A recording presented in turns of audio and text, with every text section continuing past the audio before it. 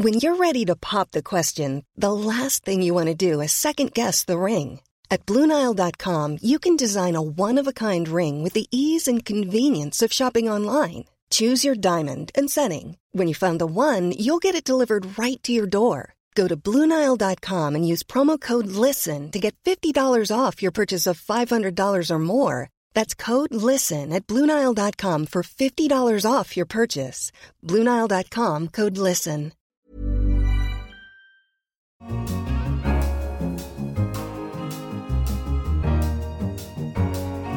Hello and welcome to The Economist Asks. I'm Anne McElvoy, head of Economist Radio. And today we'll be asking whether a new generation of leaders in the Balkans can change a region marred by wars in the 1990s and frozen conflicts since. Last June, Ana Brnabic became the first woman and first openly gay person to take up the office of Prime Minister of Serbia. After the breakup of Yugoslavia in the wake of the Cold War's end, the Balkans find themselves walking a tightrope between two major power blocs, the European Union and Russia, and not just on big power questions. So I'll be asking her what she would say to President Putin on his poor record on homosexual rights. Closer to home, there are challenges too. On the 17th of February 2018, Kosovo will mark the 10th anniversary of its unilateral declaration of independence from Serbia, but many ghosts haunt these two countries and their neighbours. So Serbia carries a heavy weight as it tries to chart a new path between East and West. I met Prime Minister Brnabic at the World in 2018 event in Hong Kong. At the top of her list is EU accession for Serbia, which seems to be a settled will in Belgrade, but a lot of things that are happening in the country do seem to pull against it, not least the clampdown on media freedoms recently. I started by asking her, to put it bluntly, how she expects to get into the EU against that background. As for the media, it's a very interesting question for me, because I do not see in which way the media freedom in Serbia is under question. Because we have more than, I think right now, 1,600 media outlets. So a really huge, unsustainable number. But that's due to media strategy, which was also in the set of media laws. So there's no pressure on independent media in Serbia coming from the government. Are you absolutely sure you can say that? I'm absolutely sure I can say that. I haven't seen any government which is more open to inviting all the media for their events, responding to questions from all the media outlets, and really being open. So the independent publishers who can, I think there are about 150 who complain that they're under undue pressure, have it wrong, in your opinion? In my opinion, yes. But having said that, I completely understand that I'm obviously not objective enough because I'm the Prime Minister and, I have my own view. So I try to keep a dialogue open with all of these outlets who are now grouped in this group called Group for Free Media. I invited them for the meeting and I said we are coming from, we have a very different view on the media freedoms in Serbia, but I want to hear you. And I think the media plays one of the key roles in building up a truly democratic society, in pushing for reforms. And I want to be able to understand you, but at the same time, I want you to be able to understand me and the government and the president, for that matter, where we are coming from. Because I think that dialogue needs to happen so that we are not polarized society. Let's talk about your role. You're relatively new to government. You're kind of a newcomer among the prime ministers in Europe, a relatively young woman, quite an exciting development for Serbia. But how do you then relate to a powerful president who has a history and a sort of history that's rooted in a certain form of politics in Belgrade and a certain kind of nationalism in Belgrade? Are you the token liberal in the government? First and foremost, I think that the current president, Vučić, I haven't ever met anyone who is working so hard on himself to actually understand that, the mistakes he has made, the mistakes he's making today, learn and improve himself. And I think it's a really, really, truly admirable characteristic that I think more politicians in general in the Balkans need to have. And I think that all of us can learn from it. Now, secondly, what he is and how he's perceived are two very different things. And when I joined the government in August 2016 as the Minister of Public Administration, I found it very, very easy to work with him. And he supported all of my You are more decisions. liberal than he is, true?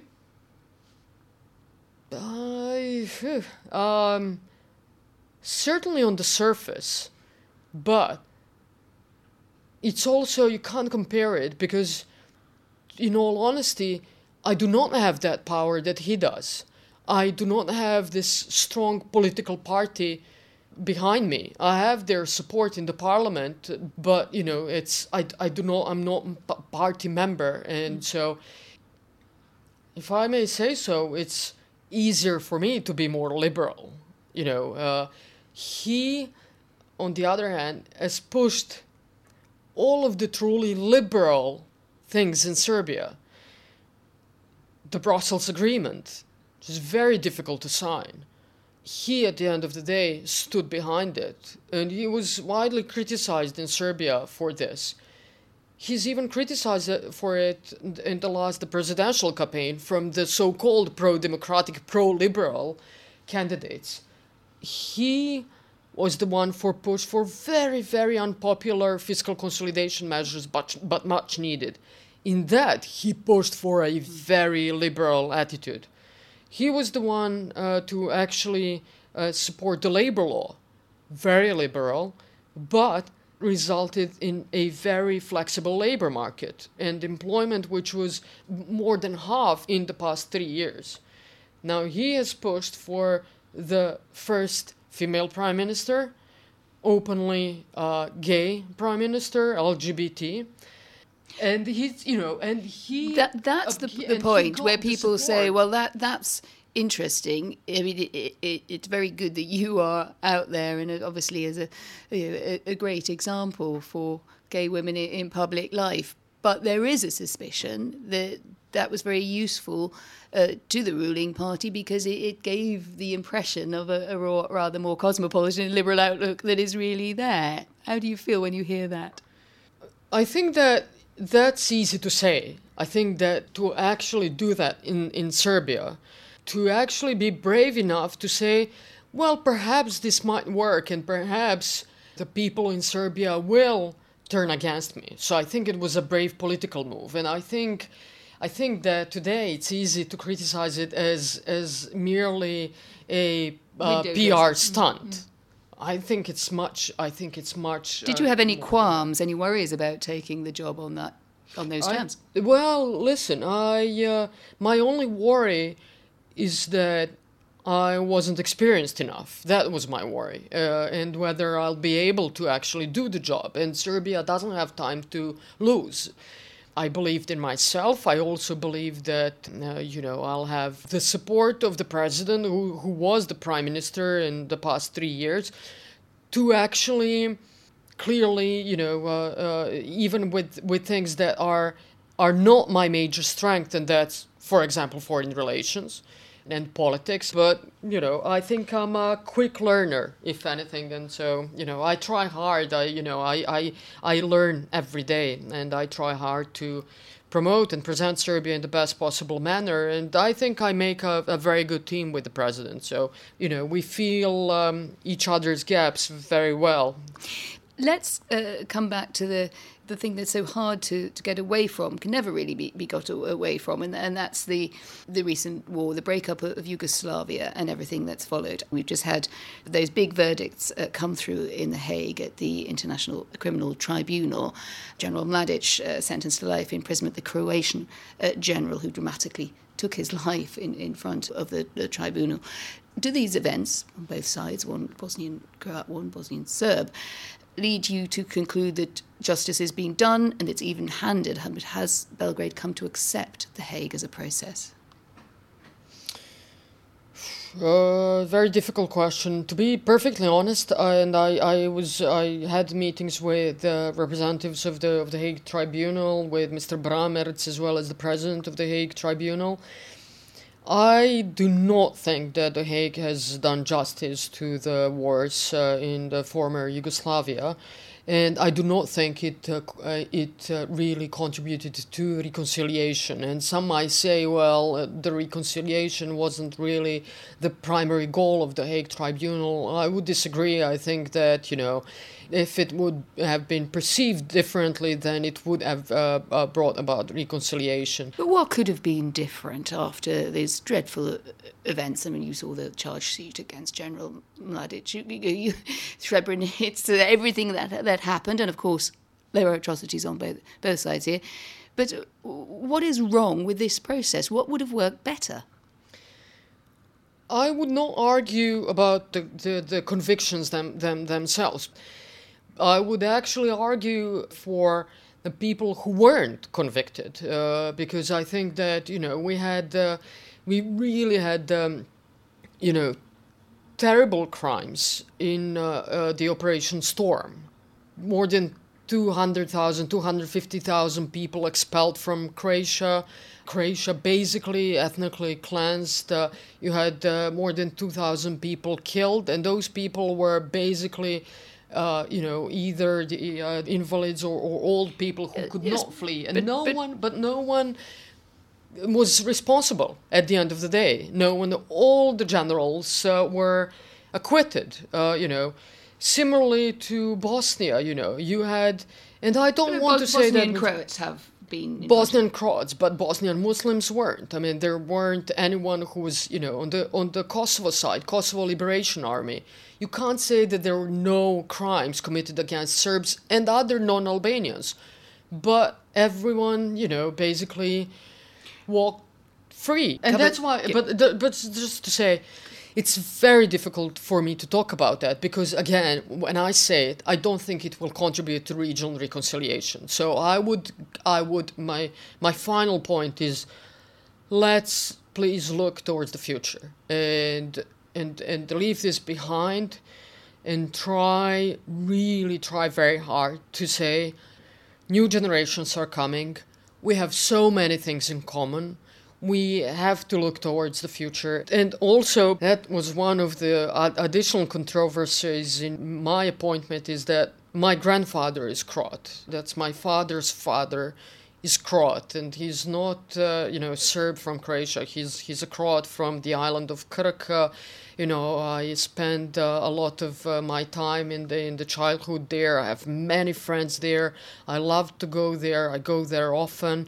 And so I think that those kind of things show that we have many things in common, that we need to look towards the future, that we It sounds to me like you want to move on almost faster than any country can. And we won't stick on this forever, but there's just one or two little... You're actually nodding. Yeah. No, please. I think that it's important. I want to be able to really openly and honestly discuss these issues. But then let me put to you just a sort of crunchy point about language. It is still officially in Belgrade the case that the word genocide is not accepted for what happened, particularly with what looked like, for many of us covering it on the ground as reporters, trying to be even-handed, what looked like something that did deserve the name of genocide. You talk about crimes. That seems to be now the language of choice.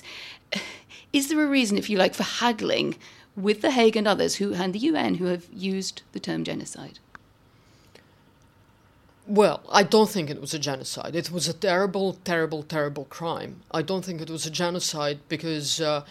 it wasn't an action which basically said we are going to kill all the people there so there are no Muslims anymore there. You don't have to exterminate everyone for it to be a genocide. Well, I think in the definition of genocide you have to. So you kill children and you kill women and you kill... Isn't that what happened in Srebrenica and elsewhere? That did not happen in Srebrenica. So I think that... there were no young people killed, children or people under 16 killed at Srebrenica. To To be honest, I do not think it was a genocide. Again, it's so difficult for me to talk about that because it was a terrible crime, and one of the crimes that I do feel ashamed also personally because it was done, because it portrayed Serbs in a way that I do not think our country should be portrayed, because I do truly believe it, again, going back to an easier issue of LGBT and, Serbia being perceived as this very homophobic, very Balkan conservative nation. I don't think we are. I actually think that Serbs are a very open-minded, generous people, not perhaps, open-minded, but people who at the end of the day do not judge others by whether they're Muslims or Croats or gay or straight, but are good people or not good people. So that's why I love about my country, and I feel, I cannot say how terribly I do feel for the 90s and what was done in the name of Serbs. I don't think it's. I understand that, and I can see you're genuinely moved by that. You're choosing your own way to describe it. But I wonder if you had the chance, would you have Yugoslavia back again? No. I think I think it was a great country. I think it was a country which had a huge potential to do many positive things for Europe and the world. But since it broke up, and in a way that it did, I would not try that experiment again. But I would want to see a very different Balkans. I would like to see a Balkans which is reconciled, a Balkans which works together, which does not have borders per se. Would that include independence for Kosovo? Would you use the word independence? I wouldn't use the word independence. I think using the word independence would, as we said, open up Pandora's box that we see, in Catalonia today, that we could see in many other countries in Europe and across the world. I wouldn't say independence. But I think that what we're trying to do now is to find a long-lasting solution, not to leave the frozen conflict for the generations that are coming, and in that... What is the halfway house to independence that could work? It would be accepted by Kosovo? I don't have an answer to that question right now, but I hope we could find one in the months to follow. I hope we can find that one in 2018. I think we have a historic chance now to find a long-lasting solution. I think that we have all stars aligned. And if we do not find it now, if we do not use this chance in 2018, that chance will not repeat itself in the decades to follow. Someone described the strategy of Serbia overall, the geostrategy, as sitting on two chairs, looking towards Europe and European accession and mending relationships commendably with Germany, with Berlin on the one hand, but also cozying up to Russia under Vladimir Putin, who seems to stand for an entirely different value system and has, also had his incursions or sponsored incursions into independent countries on the other. How long can you keep this strategy going of being on sort of both sides of that values divide? Yes, this whole metaphor of two chairs is, I think, unfortunate one, and I keep saying that, it's not two chairs, it's one chair, it's Serbian chair. And we are completely for the EU, and that's our strategic goal. This is, and again, it's not because of the money, and that's very important to keep emphasizing. We are not promoting Europe as one big pot of money at the end of that journey. It's the system of values that we want to become part of. Well, if you want to be part of the system of values, then you probably have to peel a bit away from a leader in Russia who has shown contempt for liberal values in the broadest sense, who has also, when it comes down to it, was quite happy to sponsor military incursions into Ukraine and to take back Crimea by force. But Serbia has always been very, not always, And again, it's one of those Serbian terms, always or never. We have this, we are people of of opposites always. So not always, but in the past 3 years, I would say, in the past 4 years. And I think that was one of, again, big things that was changed by Vučić, is that we have started to have a very honest politics. For example, for Ukraine, we're friends with Russia, but we completely support territorial integrity of Ukraine. We do not support independent Crimea. We think that's one of these things that will open Pandora's box.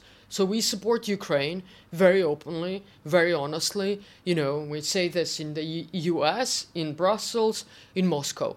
Also, the same is with our European integration. So, what about Montenegro? What about a concrete situation on the ground where there seems to have been a change of leadership which happened with a lot of support from Moscow? Does that make you feel comfortable? You're not that far away in Belgrade. But listen, we have close ties with Moscow, obviously, but they stem from the tradition, from the religion, from this whole Slavic brotherhood, the language and all of that. Also from the economy and trade. We do have free trade agreement with Russia. It means a lot to us, but it's one of the free trade agreements we have. It's important because we try to build a stronger economy and increase our GDP, which is, I think, also important for the EU integration, because I think EU needs a strong partner, not the impoverished potential member that everyone will then need to support. I think on the contrary. And we have this, obviously, the energy relationship with Russia because we are dependent on the Russian gas. So it's a complex relationship, but it's one of friendship which always says, but our path is to the EU. And Putin and Moscow, they know that. If you met Mr. Putin, I don't know if you have already. No, I haven't. If you have, one obvious area of vast difference is his treatment of minorities, not least homosexuals. What would you say to him? Very good question. Let's see when I met him whether we will at all talk about this. But remember that it's not all of the EU countries treat minorities equally well, and there are some EU countries that also shy away from really treating minorities well. There's not many of them with leaders who talk about homosexuals the way Vladimir Putin does. Not many of them. Any that I can think of. No. That's true. But see, in the migration crisis, I think in the migration crisis, Serbia has actually managed to prove that we do share all of the EU values. Some of the EU values that not even, some of the EU members share. We had over 1 million migrants passing through Serbia. We currently have 4,000 migrants in Serbia. We never closed the borders. We never put up fences. We now provide schools, which I'm especially proud of, to the children who are in Serbia, migrant children. We offered even citizenship to many of them. Unfortunately, they want to move on. But this is the image of Serbia that I think, I want to portray, and I want to say this is the Serbia of tomorrow, the country which does actually share the EU values. And granted, there are issues to be resolved, but I think we're on the right track. I should just ask you before we go, your English is clearly so fantastic. It comes perhaps as a surprise to a lot of people, not just as a Serbian Prime Minister, but to meet anyone from a completely different sort of linguistic background in Europe who speaks so well. And I think this is partly down to your education, which is a bit of Britain and a bit of America. So I'm going to ask you what you took with you from these two experiences. What's in your backpack from Britain and what from America? I'd say that much more liberal from the US, that's Northwood University has advocated for a very, very liberal economy, and one of my in Michigan, yes, one of one of my favorite subjects. I still go back to those textbooks. I wouldn't share all the views today as the Prime Minister, to be honest, but was economics of public policies. That every public policy has a consequence to the economy, and you really have to think hard about what really are the economics of your public policies. And for the MBA in the UK, I would say, to me, much more difficult than BBA in the US, much more difficult, and perhaps a little bit of conservatism. So I have these two different views that I take with me, and which help me enormously now in my new position. You brought back with you an interest in Britpop as well. I have to say that when I became the Prime Minister, I got a very, very nice letter from the University of Hull congratulating me. I'm very proud of that letter. I hope to be able to go to have perhaps a lecture at the University of Hull when I go back. I'd love that. And the pop, my favorite band is Depeche Mode, so...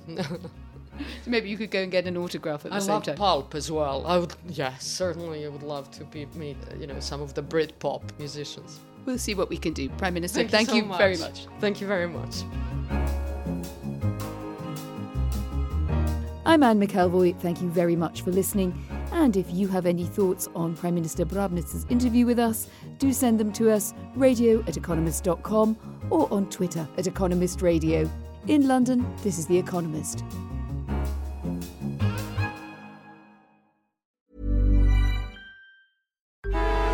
Traffic jams, tailgating, pile-ups. Ugh, the joys of driving. How could it get worse? The federal government wants to have a say in what you drive. That's right. The Biden administration's EPA is pushing mandates that would ban 2 out of every 3 vehicles on the road today. Don't let Washington become your backseat driver. Protect the freedom of driving your way. Visit EnergyCitizens.org. Paid for by the American Petroleum Institute.